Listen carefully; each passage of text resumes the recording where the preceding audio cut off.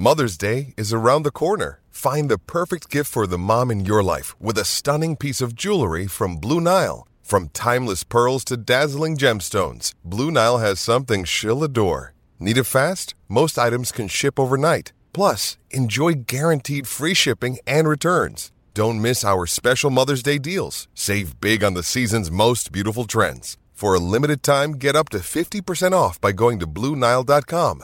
That's BlueNile.com. Another day is here, and you're ready for it. What to wear? Check. Breakfast, lunch, and dinner? Check. Planning for what's next and how to save for it? That's where Bank of America can help. For your financial to-dos, Bank of America has experts ready to help get you closer to your goals. Get started at one of our local financial centers or 24/7 in our mobile banking app. Find a location near you at bankofamerica.com/talktous. What would you like the power to do? Mobile banking requires downloading the app and is only available for select devices. Message and data rates may apply. Bank of America N.A., member FDIC.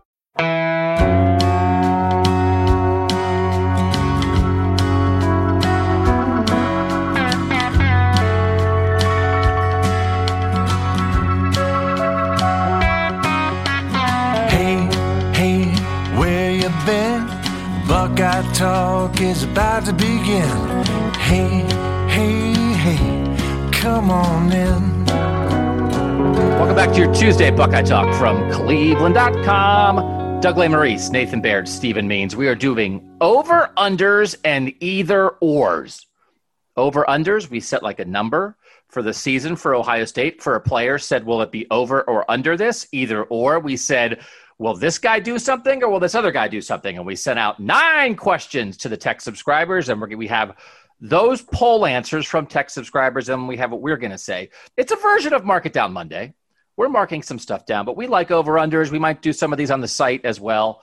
We like to make predictions. It really is much harder with the numbers, the raw numbers, with it not being a normal season, because people still, as we sort of showed on the Mark It Down Monday, Nathan, as you noted then, some people are still sort of stuck in their head like, what a 1,500-yard season. It's like, yeah, well, that's a normal season. This isn't a normal season. This is an 8-game regular season, but by the way, they're playing 9 games no matter what, because even if they don't make the Big Ten championship game, they're playing on championship weekend. That last week, they'll play the 2-seed game, the 3-seed game. So it's really a 9-game Big Ten schedule. And then if they make the playoff, that's 10. If they make the championship game, that's 11. So we're taking that into account. We're going to do our 9 over-unders and either-ors, our picks, plus what the texters said. But, guys, I do want to we got some good interaction. We have a lot going on with the texters right now, and we'll get into that a little bit more later. But this is someone who just listened to our podcast about the defensive line from last week and asked us this question from the 614. Are you guys 100% sure Jonathan Cooper is the 5th of 5 defensive ends? Didn't he play starter number of snaps in 2018 and then just wasn't himself at any point last year? He was a 5-star guy after all. You guys are being awfully quick to place him behind even Javonte Jean-Baptiste. He did. He was by far. Chase Young played the most snaps at end in 2018, and Jonathan Cooper by far played the second most amount of defensive end snaps in 2018. And then he had injury issues last year. Nathan, were we perhaps too quick to slide Jonathan Cooper down our expectation list among the defensive ends? I don't remember us putting him in ink behind Javonte Jean-Baptiste as far as that rotation. I do think I would put him behind Zach Harrison and Tyreek Smith at the very least, and I don't think that's anything crazy. And it's not really a knock against Jonathan Cooper. I think it's just what the impact that we've seen those guys start to make and where we maybe see the ceiling for them being, as opposed to what Jonathan Cooper has done even when healthy. Stephen, what do you think? Do we underestimate Jonathan Cooper?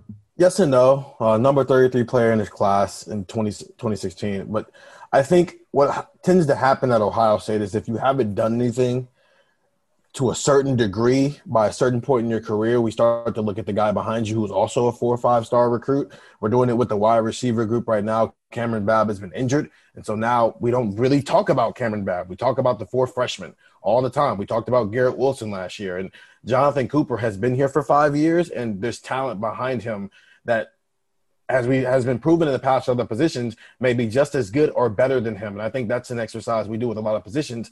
And Jonathan Cooper is just a victim of that in this situation. I think you're right. I think that does happen. He is very different than Cameron Babb. I mean, he was a starter. He was a starting defensive end in 2018, and then he was hurt last year. I thought when he did play, he was good. He was fine. I didn't think he was great. I didn't think he was a super game-changing defensive end. So the idea of, hey, there's guys behind you, maybe they can do a little bit more. I mean, I think we did at some point say, I think I said, is he kind of like the fifth guy? Like he's like, Chase Young was in 2017. And I think maybe if you don't count on him, like for starter snaps or even full rotation snaps, maybe you make him better, right? You put him in when an offensive lineman is wearing down, and you play, maybe he plays 25% of the snaps instead of 50 or 55 or 60% of the snaps, and that makes him that much better. So, but by the time the fact that he was almost as highly ranked as Nick Bosa in his recruiting class doesn't matter anymore. Or as you said, Stephen, it's kind of like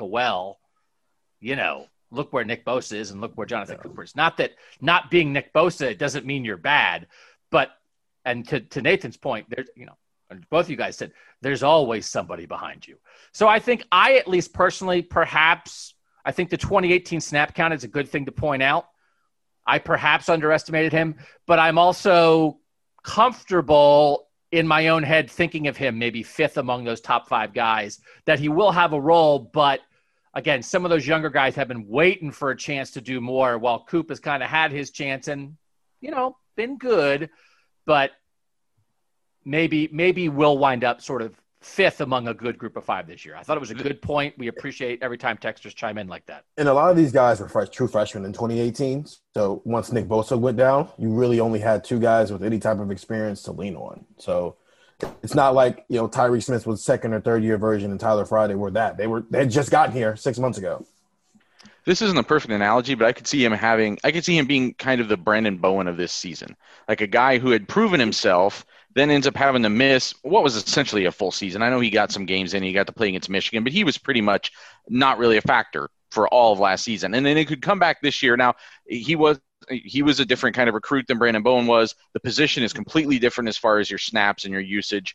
But I could see him having a season more like Brandon Bowen than, say, what we saw from like someone like Justin Hilliard last year, someone else who was a really highly ranked recruit, or Demario McCall, who we still didn't necessarily see a big role for those guys or even a big impact for them. It was a much more specialized thing. I could see Cooper having more of a regular impact. It's a good discussion point brought up by the texters, so we appreciate that. So a couple quick things for the texters. A reminder, this is your Tuesday podcast. Monday, we launched our online book. It's for tech subscribers only. So if you want to get in on it, you haven't missed anything. If you join the tech subscription now, you can go back and get the first chapter. Chapter 2 is coming out Tuesday. Chapter 1 was on Ryan Day. Chapter 2 is about the expectations for last season.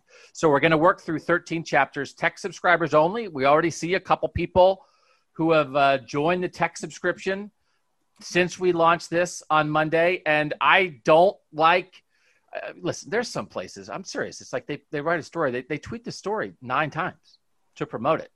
And there's, I can't believe how much I hate on Twitter when someone like tweets at you, hey, good story. And then the person quote tweets it so that the whole world sees someone giving them a compliment. It's like, hey, thanks for that. And it's like, listen, can you just take the compliment and like just say thanks personally to the person? You don't have to retweet the fact that one person in the world thought you wrote a good story. There's a bunch of blowhard self-promoters on Twitter, me among them. But I try to do it cogently. I try to do it with a targeted, specific mission. I don't just randomly say, hey, thanks for the compliment. But now we're trying to sell stuff. So like now I got to say it. So I tweeted this back out. These are some of the early reviews from the tech subscribers who have read chapter 1. Really excellent work. This is amazing. Absolutely exceptional. That ending made me tear up. That's fantastic. Was that designed to make a single tear run down my cheek? That's just chapter 1. Try it for free. It's literally free. Steal it from us. Steal it and bail. I'm begging you, take our content for free and then drop us like a corpse. Like drop us like a Christmas tree in an 8-inch ditch. It's fine. Or stay. But really a good time to try the tech, 614-350-3315. And by the way, you're hearing this on Tuesday. The Big Wednesday podcast is a live Zoom call Tuesday night for tech subscribers. 7 p.m. to 9 p.m. If you are a tech subscriber, come in, hang out. I said the theme very well may be, it's kind of going to be like our season preview, because by the time we do the Big Wednesday pod next week, we'll be in game week, and we'll be talking a little more specifically about Nebraska. I think it may be, could this be the greatest season in Ohio State football history? That may be a rough shell of the conversation, but once you get in that Zoom room, you can ask us anything, literally anything. So you come, you join the Zoom. You don't have to stay for the whole 2 hours. You dip in, you dip out. You can ask a question. You don't have to ask a question. You can just watch. You can just wave at us. You can do like that fan at the Texas game and just give us a middle finger and then leave. You know, we don't care, but come to the Zoom. Tech subscribers only. So again, 2 big reasons to try the text right now. Send a text to 614-350-3315. And you get to do stuff like this. Our over-unders and our either-ors. Here's the first one. Who will lead Ohio State in rushing yards? The options I gave the texters were Trey Sermon, Master Teague, and Justin Fields. Some of these things I left in other, so you could type in an answer. I don't think I left an other here. Nathan, this is an either-or, not an over-under. On your either-or, who's going to lead them in rushing yards? I took Trey Sermon. I don't have a great, detailed, big, beautiful mind sketch thing here on my wall as to why he's going to be the guy who leads them in rushing. It's more just like a gut feeling. I think he and Teague and Fields will all be in a relatively clustered. So that may mean that Ohio State's leading rusher this year has 600 yards rushing. If they're going to split up the carries as much as we think they might, as much as they've been hinting about, it may just almost be an academic thing that he leads them in rushing. All right, that's a vote for Trey Sermon. Steven, go ahead. Who you got? I went Justin Fields, and it's solely on the preface of I think they're going to let him loose this year. He didn't run it nearly as much as I think I thought he would in year one, and some of that is because of the depth behind him. They couldn't afford him getting hurt. And so it was, if you get out of the pocket, get away from pressure and throw the ball away. Now, every so often, he would take off and scramble, and sometimes it led to touchdowns or 11-yard gains and whatnot. But for the most part, it was you get out of the pocket, you get free, and you throw the ball away. I don't think that's the case this year. I think there's going to be some third down situations where they drop back to pass. Nothing is going to be there, and he's going to scramble. And that's where a lot of his yards are going to come from, especially late in games, maybe in the third quarter and fourth quarter where he drops back and nothing's there, and he gets a 12 or 13-yard scramble because of that. So it's more of that than it will be designed runs is why he'll end up leading this team in rushing. So we have a Justin Fields rushing question specifically up next, but coupled with a belief in Justin Fields comes questions about Sermon and Teague, or a certainty in your mind that they're going to be so split that they'll both be behind Justin Fields. The fact that you went with the quarterback there, is it based more on your uncertainty about the running back, or your belief that listen, man, they're each going to get 11 carries for 51 yards every game, and that's not going to lead the team? Yeah, it's more of that, especially in those read situations where the quarterback gets to choose who gets to keep the ball. He might keep it a lot more often this year. I don't have uncertainty in what Trey Sermon and Masters he can do. It's no different than last year. You didn't necessarily have uncertainty with Justin Fields' ability to run the ball. You just know that J.K. Dobbins was a better option. I think Sermon and Teague will be solid runners, but I just think the better option of the three is Justin Fields in those situations. I don't think it's impossible. So now we have a complete circle. I'm saying Teague.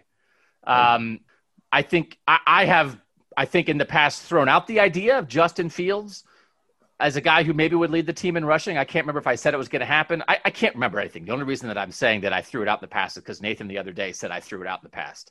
I love doing podcasts. I love doing podcasts.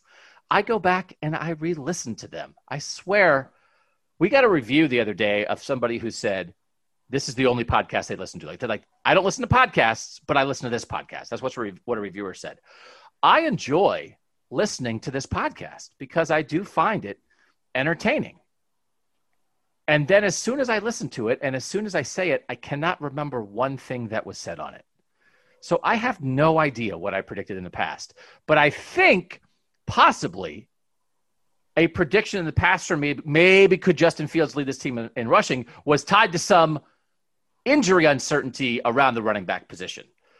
what you guys heard from the running backs, from Tony Alford, right? They're getting there. Maybe Master Teague isn't quite ready for a whole gigantic load at the start, but he's ready to play for Nebraska. And I just think they'll start with him. I think he'll be the steadier guy. I think if it's like a thunder and lightning kind of thing, he's the thunder, Sermon's the lightning. You know, what's another thing where it's kind of like big guy, fast guy, right? That's a whole thing, right? We can do a nickname thing for that. Okay, now we got to do that. If they're good, if they share the ball against Nebraska in week 1 effectively, we will have to come up with something by the Penn State game in week 2, right? I mean, everybody just did it with Lendale White and Reggie Bush, but people do it all the time. It's a whole big guy, fast guy thing. Like Master and Commander?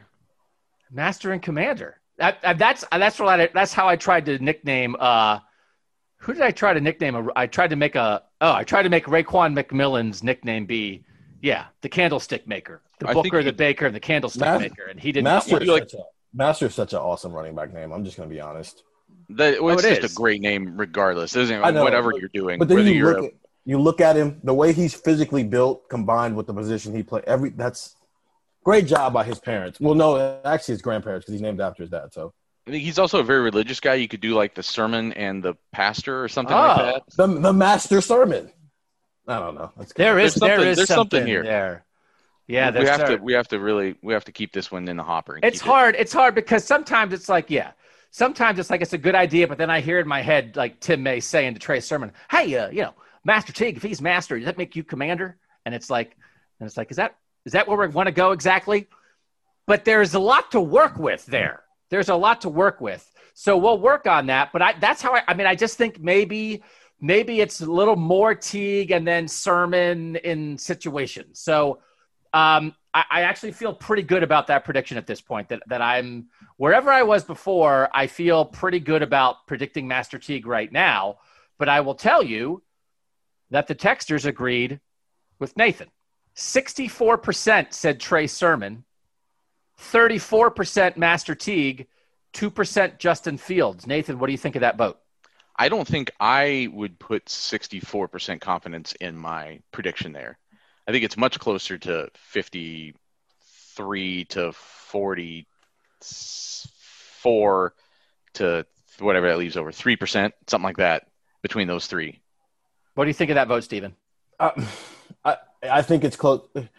I think it's maybe closer to 33 when you give somebody a 1%, just because they're going to split those two carries and Justin Fields can really run the ball. So it's an up in the air toss up.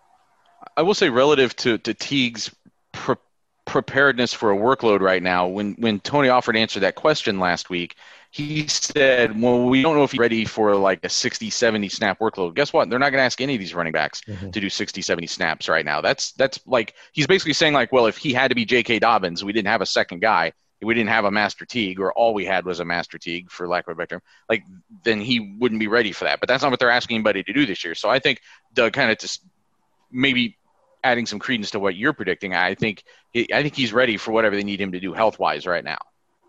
And we can get into this like game week. I think it might be fun to do a bit of like predict like the carry breakdown for Nebraska. I think that could be fun to do that next week.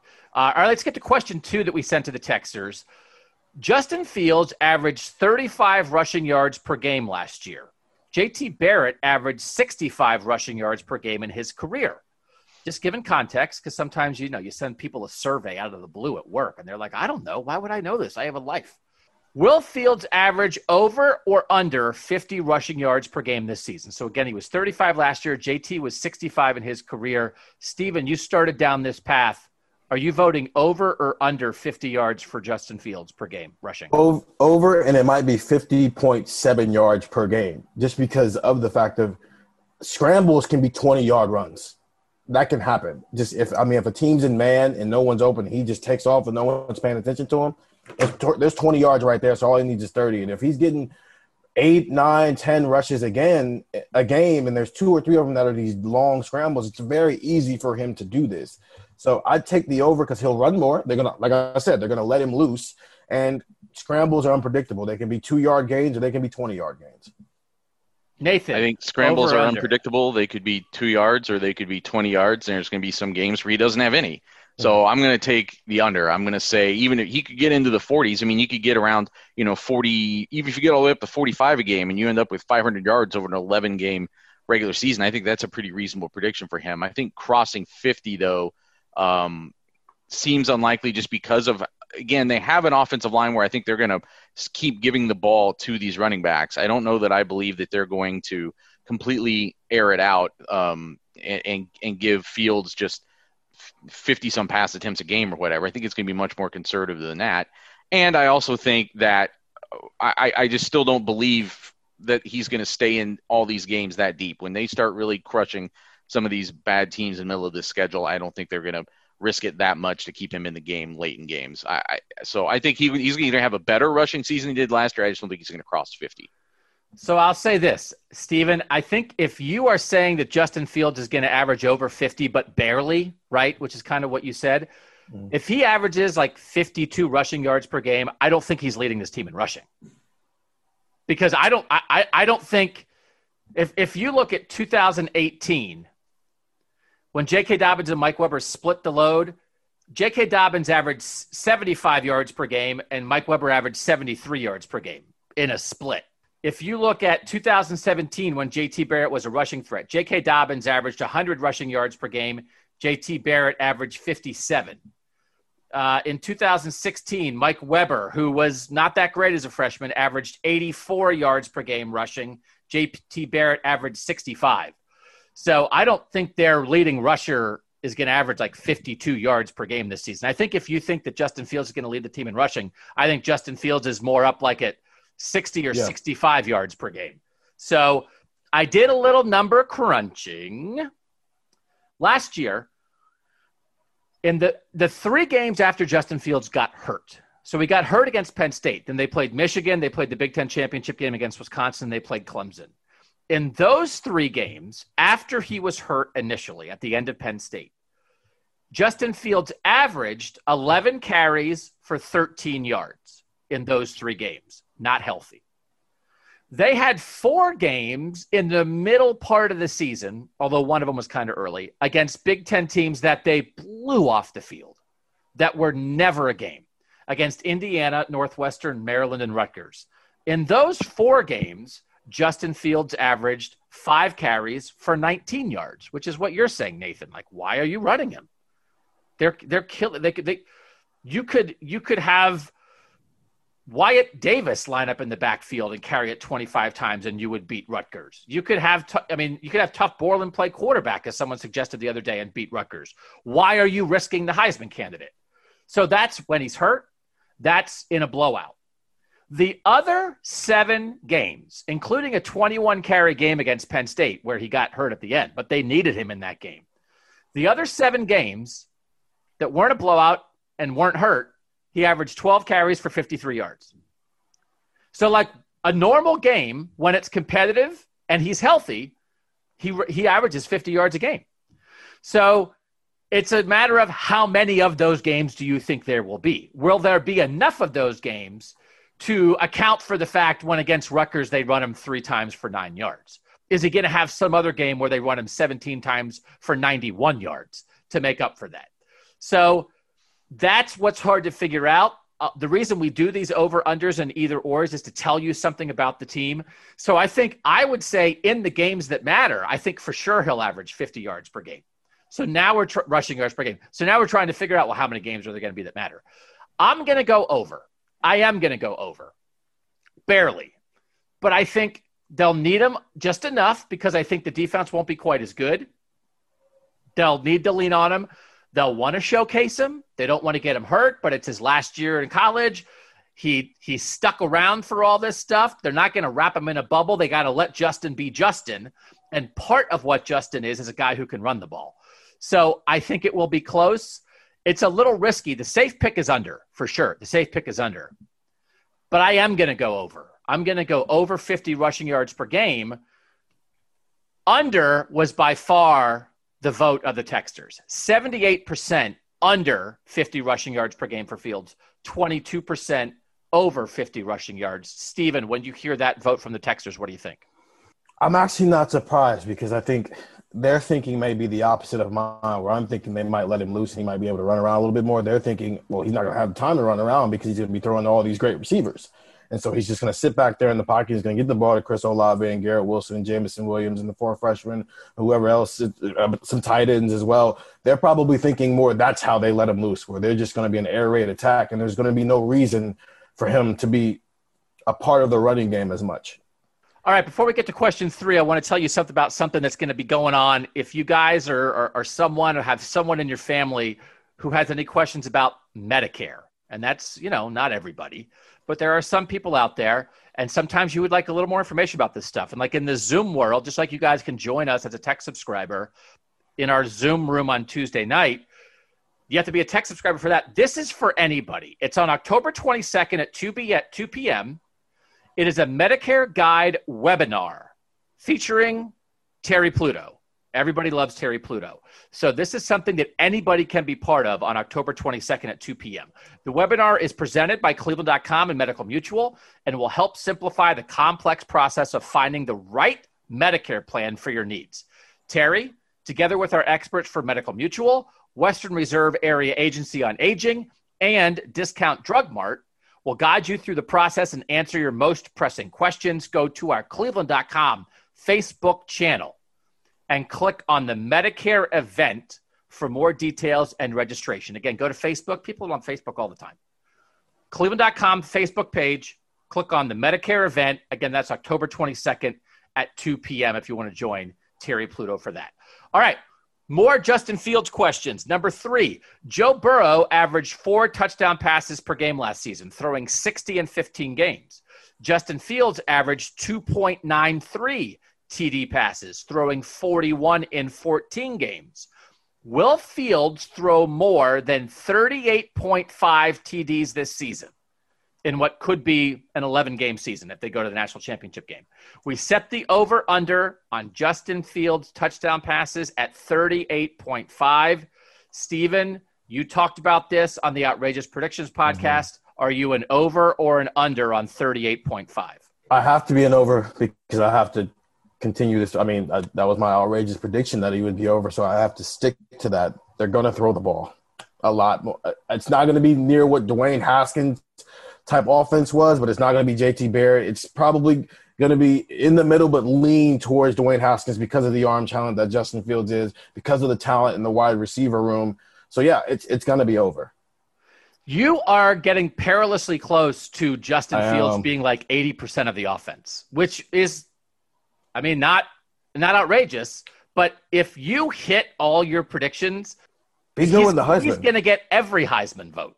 He's going to be a landslide Heisman winner. But that's the kind of season you're predicting, running and passing at the highest level. Which sounds crazy, but then, I mean, his talent level allows him to do that. And so it's just when you look at it from like, yes, he can run, but also they want to throw the ball here. So we're reaching the point where Justin Fields is probably going to have one of the best Heisman seasons we've ever had if all of these predictions for me come through. You are a very positive analyst of Ohio State football. Well, I'm waiting. Need to be. What's that? I need to be, yeah. Why do you need to be? I mean, when they do something positive, I'll say they do something positive. When they do something negative, I'll say they did something negative. Okay. I'll wait. I'll see if when they do something negative. I'll see where you are when that happens. I agree with you.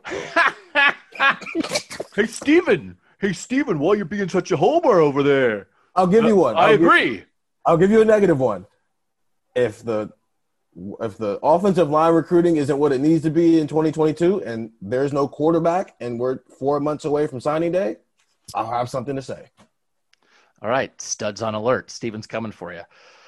Listen, this is a lot. So what you said, 40-something on your outrageous prediction? 44. Okay. So 38.5 in an 11-game season is 3.5 a game. So, again, we said Joe Burrow averaged 4 last year. Justin Fields averaged 2.93 touchdown passes per game last year. So I am over on the rushing yards of 50 per game because I think he'll run for 51. And I'm over on the 38.5 because I think he'll throw 39. So, that's part of why we set the numbers where they are. So 38.5, I'm over, Steven's over. Nathan, are you over or under? I'm under, but I'm kind of the opposite of you, where I think it's going to be maybe just a little bit under that. Part of it is just when you're talking about these things that average out over the course of a season, it always helps to have a Florida Atlantic, a Bowling Green, a whoever early in the season where you can maybe that's where you can get 5, so then you don't need to get 4 in every game, and they just don't have that this year. I know that I've talked as much as anybody about how the weak middle of this schedule, and there's going to be obviously some opportunity to get pad some stats in there. I just think it makes it much tougher to average 4 over the course of a season, especially again when you have an offensive line this close. I think when they get down close to the goal line, they're going to have some opportunities to play with it a little bit and throw the ball. But I also think they've got a great offensive line. They've got a quarterback who they trust to keep it. They've got the 2 running backs. You saw other things they did last year. So I don't know. I think under 38.5 can still have a pretty great season. You get the 36, 37 touchdowns in an 11-game season. That's still pretty great. It's hard because we did do, even though I referenced touchdown passes per game in the question, we didn't ask touchdown passes per game. We gave an overall number. If you're only playing 10 games because you don't get to the national championship game, now you got to average 3.85 per game to be over, right? If the game's knocked out by COVID, now you got to get, so that's part of this too. That 11 games is the max, and you might need to get to the 11 games to have a chance at this, which is why they all agree with us. Over won. Over got 66% of the vote. Under 38.5 got 34% of the vote. So even though it's tough, this is where I think, so they were under on the rushing yards. That was a little much. But if you think, obviously, Justin Fields is a pass-first quarterback, there's a lot of belief there. So 2-1, our tech subscribers think he will throw for at least, so, we did a 0.5, so you can't have a tie. At least 39 touchdown passes this year. All right, when we come back, receiving yards, tight end stuff, sacks, defensive points per game, offensive points per game, all that ahead on this Over, Under, Either, Or podcast. You are listening to Buckeye Talk from Cleveland.com. We're back. Who will lead Ohio State in receiving yards? The choices: Chris Olave, Garrett Wilson, Jameson Williams. I threw Jameson Williams in there just to have a third option. I did not give an other. Who is your pick, Nathan Baird?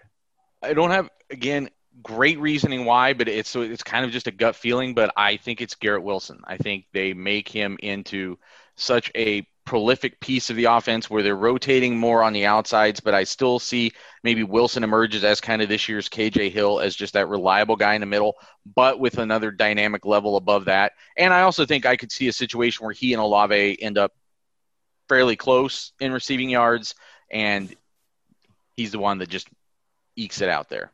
Steven, do we even have to ask Steven? Steven. Who you got? It's not Garrett for me. I'm glad we differentiated between yards and catches, because if it was catches, yes, this is Team Garrett Wilson over here. But I think it's going to be – I actually did an order. I said Chris Olave, Jameson Williams, and then Garrett Wilson. And I used 2019 as an example. Chris Olave KJ Hill led the team in receptions with 57, and Chris Olave was second with 48, but he had 840 yards because a lot of deep ball action, so he was able to rack up the yards a little bit. I think Ben Victor was third on the team in yards with 573. He wasn't that far behind KJ Hill, 636. And I think it might be a similar situation here because, yes, Garrett is going to be so much more explosive in the slot than KJ Hill was. But there's also going to be times where he catches a crossing route and immediately gets tackled because that's just how it works sometimes when you're going over the middle. While Jameson Williams is going to be on the outside, it might be a similar situation where he has 15 less catches than Garrett Wilson, but he has more yards because it's more downfield opportunities. So you think Garrett Wilson will lead the team in receptions but be third on the team in receiving yards? Yeah. Okay. I don't know. Can I pass? I don't know. I mean, no. I think it's a coin flip. I think it's a coin flip between Olave and Wilson. Coin. I have no idea. I said Olave, but I mean, I will not be surprised at all if it's Garrett Wilson. But I did say Olave, and so did our tech subscribers. 57% Chris Olave, 41% Garrett Wilson, and 2% Jameson Williams. So that doesn't surprise me. That sounds about right to me, that it's kind of like a slight lean to Olave. He's the more obvious answer, but I also know there plenty of Garrett Wilson stands out there. And Nathan, I don't know. Stephen had a very reasonable explanation, but I'm not sure Garrett will like what he heard, Nathan, right? That may be the end. That may be. I'm sorry, Garrett. Forgive me. I mean, are you here to make reasoned explanations for your choices, or are you just here to like back up your guy? I mean, come on. Like, if you're going to have a guy, have a guy. All right, question 5. This is a good one. We didn't get specific on necessarily as many individual players, but this one we can't get away from it. Tight end Jeremy Ruckert had 14 catches last season in 14 games. So that's 1 per game. Will he have over or under 19.5 catches this year? And again, you assume a 10-game season, maybe 11. So he averaged 1 per game last year. Basically, it's can he average 2 per game this year? Nathan, over or under 19.5 catches for Jeremy Ruckert? So my outrageous prediction for Monday's pod was that Jeremy Ruckert would finish tied for the team lead in touchdown receptions with, I threw out the number like 7-ish, would lead it, and maybe it's like a 3 or even 4-way tie for first. And I'm standing by that outrageous prediction, even though I'm also going to take the under on 19.5 catches, simply because historical tight end usage for Ohio State, plus Luke Farrell, plus whoever else they line up at tight end, taking some of those targets, plus, mostly just like the historical usage, right? Ohio State doesn't throw to the tight ends that much. So he could actually have a much better season, a bigger production, but over 11 games, and it still may not get up to that level of catches. So under. So like it's a good season for Jeremy Ruckert, but he still doesn't get to 20 catches. Yeah, like 18 in 11 games or something like that. Steven, over or under? Under, but I'm interested in it because I think, yes, Ohio State has not thrown to the tight ends in the past, but also they've only had a 21st century passing game for 3 years now since Ryan Day got here. So, I mean, the quarterback talent probably didn't, suggest that you should be also trying to throw the tight ends when you're barely throwing to the wide receivers as is. And just talking to a recruit today for a story that'll be up by the time you guys are listening to this, I think they're headed in a direction where we're going to start saying whoever the tight ends are after Ruckert are going to be over 19.5, just because I do think the usage may go up just because quarterback talent goes up as well. I say that with Natrix, but I think it's under for this year. I think the first couple of games we see what we saw last year where Ruckert gets the ball and he gets maybe 5 or 6 catches with 2 touchdowns, and then it calms down. But also because last year it was only 5 receivers who were ahead of him, but then J.K. Dobbins, there might be a 6th receiver. So instead of being 7th in the receptions, he might be 8th. Is the reason that you think tight end usage is going to go up in the future, is it because that's what the coaches are telling the tight end recruits and that's what the tight end recruits are telling you? Yes. Yeah. Dear tight end recruit, this is how recruiting works. They tell you what you would like to hear. You know who else they told that to? Yeah. Jeremy Ruckert. I do see there is something to the 12 personnel stuff, though. They weren't necessarily doing that in the past. So that opens the door for more receptions to be had because that's a new wrinkle for Ohio State. Just giving out some hope here, man.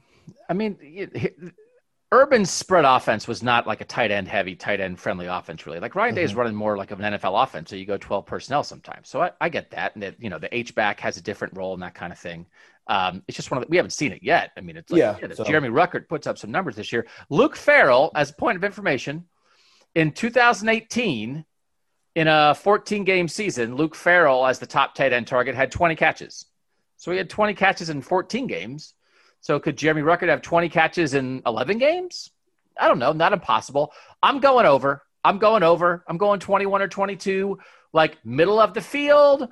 Justin Fields making more of those type of throws, kind of a younger receiver group to some degree. Ruckert's been around.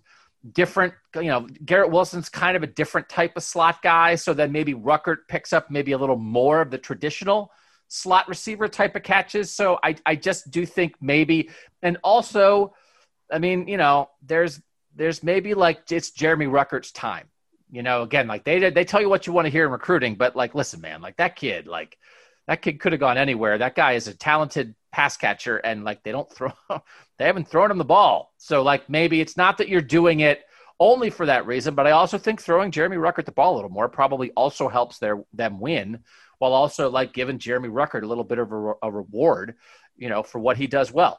Very close. This is as close as anything we asked. 54% under, 46% over. That's 19.5 catches for Ruckert this season. So barely the tech subscribers said under. Defensive side, question 6. Who will lead Ohio State in sacks? I gave 2 options and I left an other, and the other got some action. Zach Harrison, Tyreek Smith, or other? Steven, your answer. Tyreek Smith by a half a sack. I think that rotation kind of opens the door for the other, which is probably why it went up that way. But I just think I've said it before. Tyreek Smith in year 3, and this is his first year where he's going to be fully healthy and he's going to be a part of what's going on out there. I think he has some things he has to prove. While Zach Harrison, this will just be another step in his progression. Nathan. I'm going to take Tyreek Smith for this exercise. If I were betting it, I might take other as in like the field, because I think there's just enough other candidates that it might make the most mathematical sense there. But I also think that Tyreek Smith is another guy. We were talking about Jeremy Ruckert, the end of this being his time. It's kind of Tyreek Smith's time too. I mean, they're talking about this with a lot of guys on this team, I feel like right now, whether that's Nicholas Petit-Frere or whether that's, some of these defensive backs. But like, it's kind of Tyreek Smith's time too, right? This is his chance. He was a guy with a high ceiling when he came in here, and he's been productive, but just in a rotational way and in like a, sort of spot starter kind of way. He's battled some injuries here and there too. If he comes in healthy and just kind of gets to let it all out, I think he could have a big year. I'm counting up the others. The others got 9% of the vote. Who do you think were the guys who got most of the other action beyond Harrison and Smith? Who do you think, Steven? Jonathan Cooper, and just because of how somebody texted about Pete Werner, I'll throw him in there as well. Nathan? I mean, I would think Tyler Friday might have got some love, and I would think Baron Browning probably got some love. Speaking of people who don't remember anything they say on this podcast, I mean, the idea that did Steven not predict that Baron Browning was going to have 10 sacks when he thought he was playing the Will? He moved to Sam. That's why I threw him out of there. This makes more sense. If he was going to play the Will, it makes almost more sense to use him as a rush end sometimes if he's going to be on the field less as a linebacker. Like this increases his chances of playing more rush end, that he's not the main linebacker who's on the field every time is going to lead the team in tackles. So the split of other, it was about like exactly split. Half the other was Browning, half the other was Cooper. There was like a Teron Vincent in there. There was a Sean Wade in there, who I guess they think they're going to blitz the outside corner. Every other the same person gave that answer back when we did the Mark It Down Monday for leading the team in sacks, I think. And it's one of those things, the slot corner, actually, you do blitz sometimes. Yeah. Outside corner, like if you're going to blitz the outside corner, that's very, very rare. So I think Zach Harrison, and so do the texters. Zach Harrison, 71%, Tyreek Smith, 20%. When we talked about this, and again, we're now, I hope maybe no one else remembers our podcast either. I forgot. We marked it down. Who's going to lead the team in sacks in May? And now I'm sure we all just gave 3 different answers to what we said back then.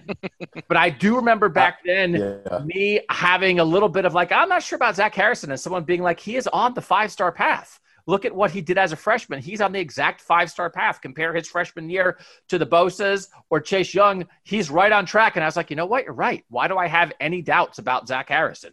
So that texter back then, I don't remember what I said, but that texter made me reassess. And so I just think Zach Harrison's on the path.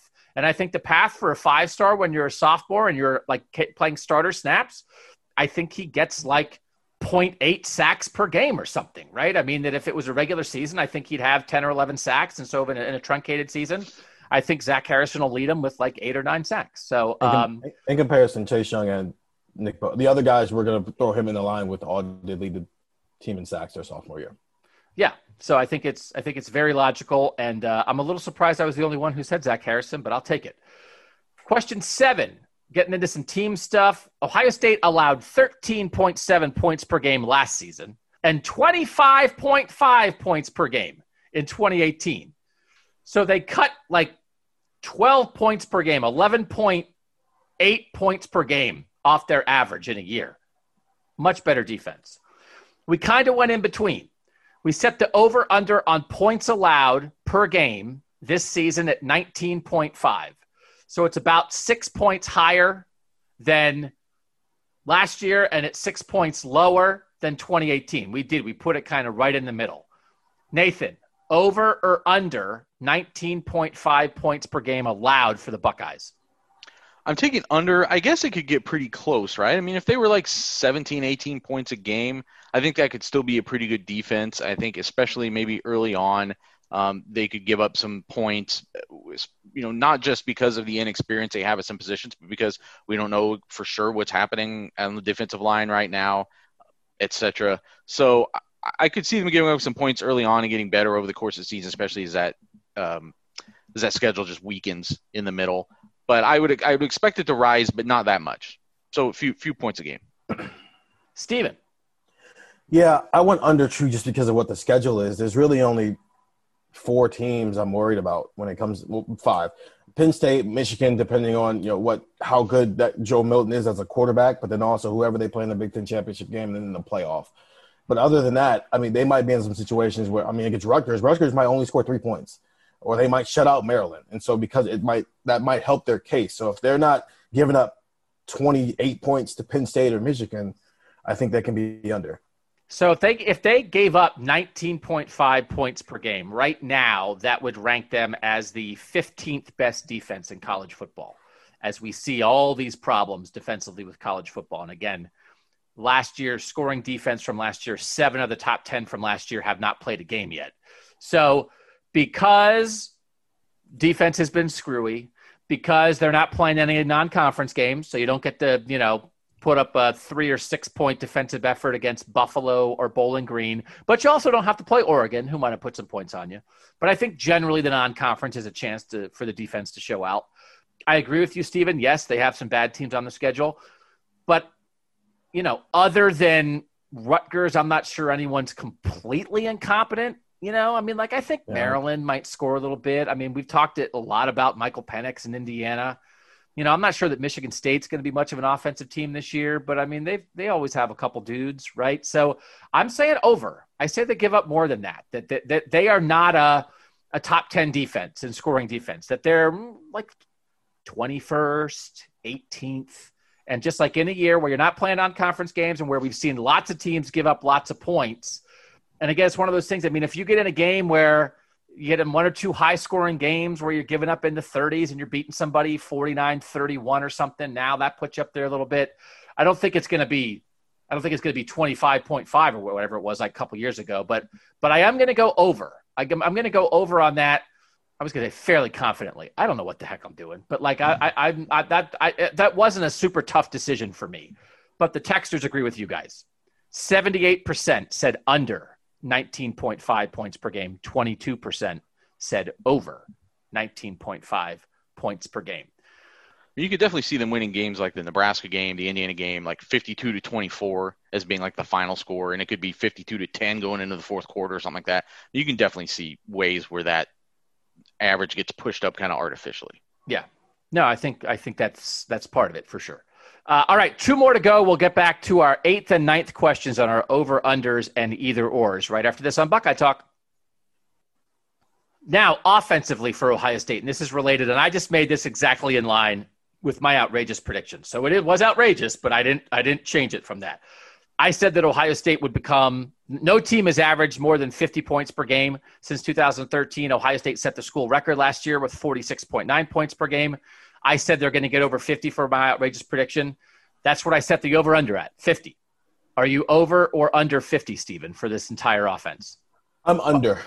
And the reason why is they might be at 50 points per game going into the playoff, but then they get into maybe defenses figure it out for everybody, and then they get into a situation like they did with Clemson where the score is 28-21. All of a sudden, you're not averaging 50 anymore. That's just a very hard stat to keep up all season. Or maybe you have a game when your offense is a little wanky, and so you get held to some field goals when you maybe should have scored some touchdowns. And so because maybe it's 48 points, which, that's a heck of a season, but I just think that's maybe more the area they're going to be in because they're going to play some better teams if they win a national championship. That's a very good point. I do not think that if Ohio State plays Clemson, the final score will be 56-52. Right, that doesn't sound like how that game would be. No matter if they how play Bama, it might be. I think Nick might get it figured out by then. Yeah. I don't think it'll be like that. Nathan, are you over or under? Under. It's just so tough when you have, again, like what I was saying before with Justin Fields' passing touchdowns, when you don't have those games that look like they're 72 6 in your sleep, then it's tougher when you're playing only conference games and then only the Big Ten championship game and possibly a postseason. It's just that makes it tougher to keep that average up over 50. I think and I was looking at it like, which games do I think absolutely they're going to score 50? Because you can destroy a team and not get to 50 points just because for whatever reason, just a number of you didn't receive the first kickoff and then you're winning by so much that you just have less possessions, fluky little things. So I'm taking the under. I think they'll still score in the high 40s though. So I obviously am taking the over, even though I almost thought about taking the under because it's like, well, it was my outrageous prediction. I was being outrageous, but like if I actually had to pick it, but I am. I'll pick it. I'll go over 50, obviously, barely. To your point, Nathan, a year ago, how many times did they score over 50? 1, 2, 3, 4, 5, 6. 6 of the 14, they were over 50 last year. And then they were in the 40s, 1, 2, 3 times. So, they're going to have to ratchet it up a little bit from there. And it's weird, actually, like the non-conference last year, they scored 76 against Miami last year. That really helps. But they did not get over 50 against Florida Atlantic or Cincinnati. So they were scored 50 in some of their conference games. So I am over, sticking to my guns. The under won. 61% of the tech subscribers said under 50 points per game. 39% said over 50 points per game. It's a high bar. Again, school record last year, 46.9 last year's school record.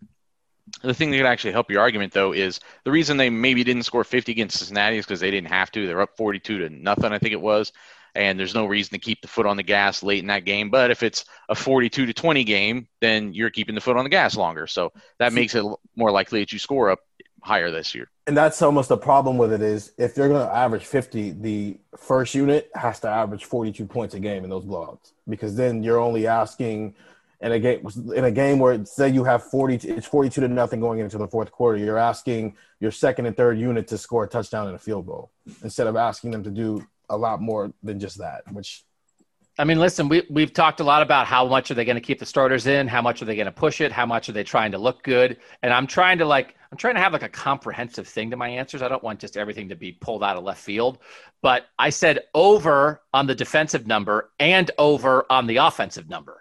And that a little bit goes hand in hand to me. Nathan, what you said, well, they're giving up a few more points, so they might score a few more points. And I'm going over on some of like the big Justin Fields numbers because I think he'll stay in and put up some of the numbers because they are trying to make his Heisman case and they don't have as many games to do it. And, I think there are some things that could come into play that, again, we're talking about. It's going to be a great offense. Are they going to score 44, 47, 49, 51? Does it matter? Does it really tell you much about how great they are? So we're trying to get a little bit in the comprehensive overall feel for the team and also what's going to be in Ryan Day's head. But I just think that – do you guys think that has to be some factor? They just don't have as many games. Like Georgia and Alabama are playing Saturday. Like that is in the books before Ohio State can do anything to impress anybody. So, the winner of Georgia-Alabama is going to be getting a lot of oohs and ahs all week from all of national college football. And then Ohio State's going to come out against Nebraska. I don't think they're going to shut out Nebraska.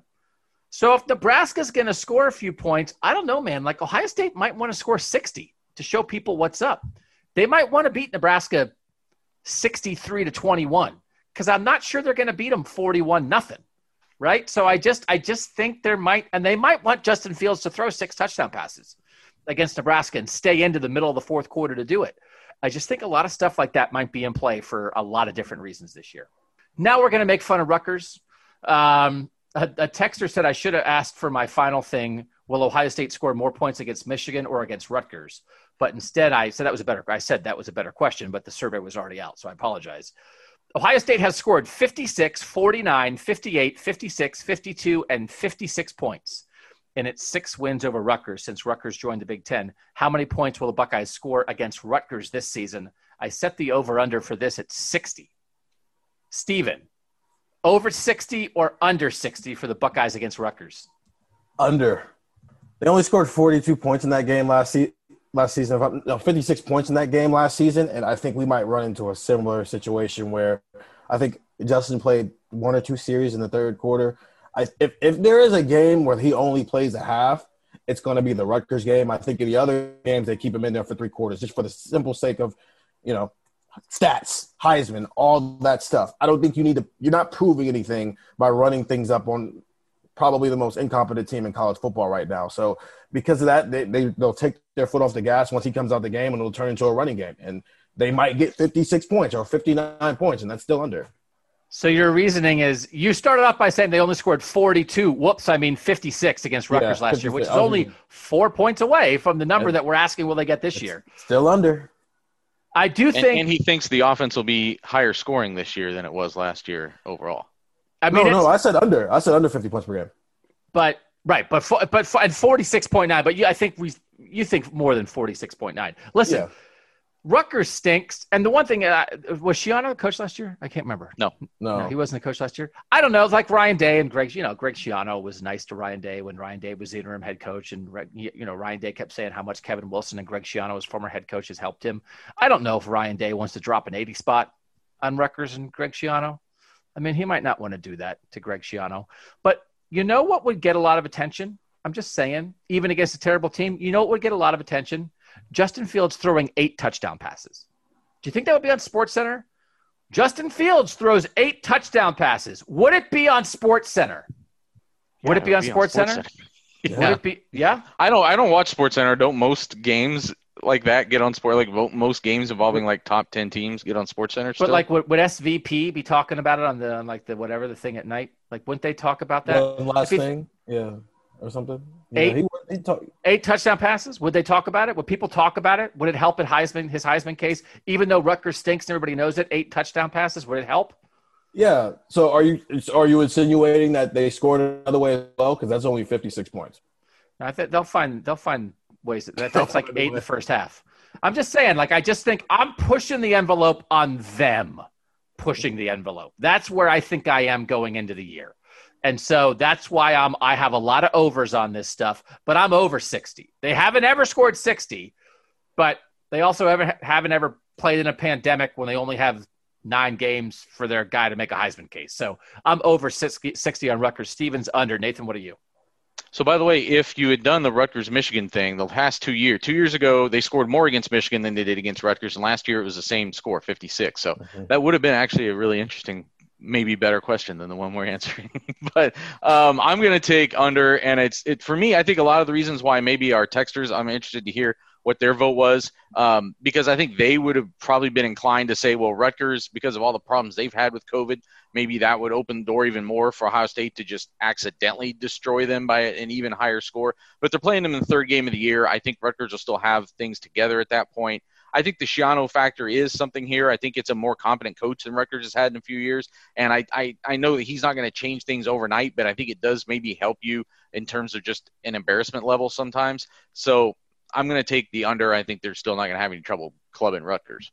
So the thing you have to take into account when trying to figure out how our texters are going to vote on this is that our texters like it when we make fun of Rutgers. So that as much as that, and that's why, I mean, they also love, trolling Michigan, but I think that would be a good survey. Which Ohio State opponents do you enjoy trolling the most? I think Rutgers would be second. Yeah. To Michigan, unless Clemson would get in there somehow, because people they don't like Dabo. But you can't really troll Clemson because they keep beating them. Yeah, that's true. So I think Rutgers is second. So there's no way that this was not going to be over 60. 68% of the people said they'll score 60. 32% said they'll be under 60. And frankly, I'm shocked that those 32% under 60 was that high. I thought it might be 90-10. Who is going to take a text survey? You get to the 9th question, you're at your job, you're like, why is Doug bothering me? Can I please live my life? Are they going to score? They score 60 against Rutgers? Let me think. Well, I think Rutgers' defensive line will be able to get – no, just slam that over 60 button. But 32% thought about it and decided that maybe Ryan Day will take it easy on Greg Schiano. All right, so that's week 3. I was going to say, I don't even know when they're playing. It's week 3? Yeah. And it's at Ohio Stadium? Yes. Okay. Correct. Thank God. Oh, the worst thing than a trip to Piscataway is a trip to Piscataway during COVID, 28 days going on around us. No, you need to think like Jim Delaney. It's not a trip to Piscataway. It's a trip to New York City. It was last year. Actually, we had a great time last year. So that's a great travel. I go to New York City every time. I see a show every time I go. So I love going to New Jersey. I don't love going to New Jersey. Although the one time we were there, we made Tim Bielik eat triangle New York style pizza. It changed his life. It was like, my God, this guy's Tim Bielik. When we went to Landis and I were like, Bielik, we're going to eat like East Coast pizza. And he was like, I've never had pizza that was East Coast pizza.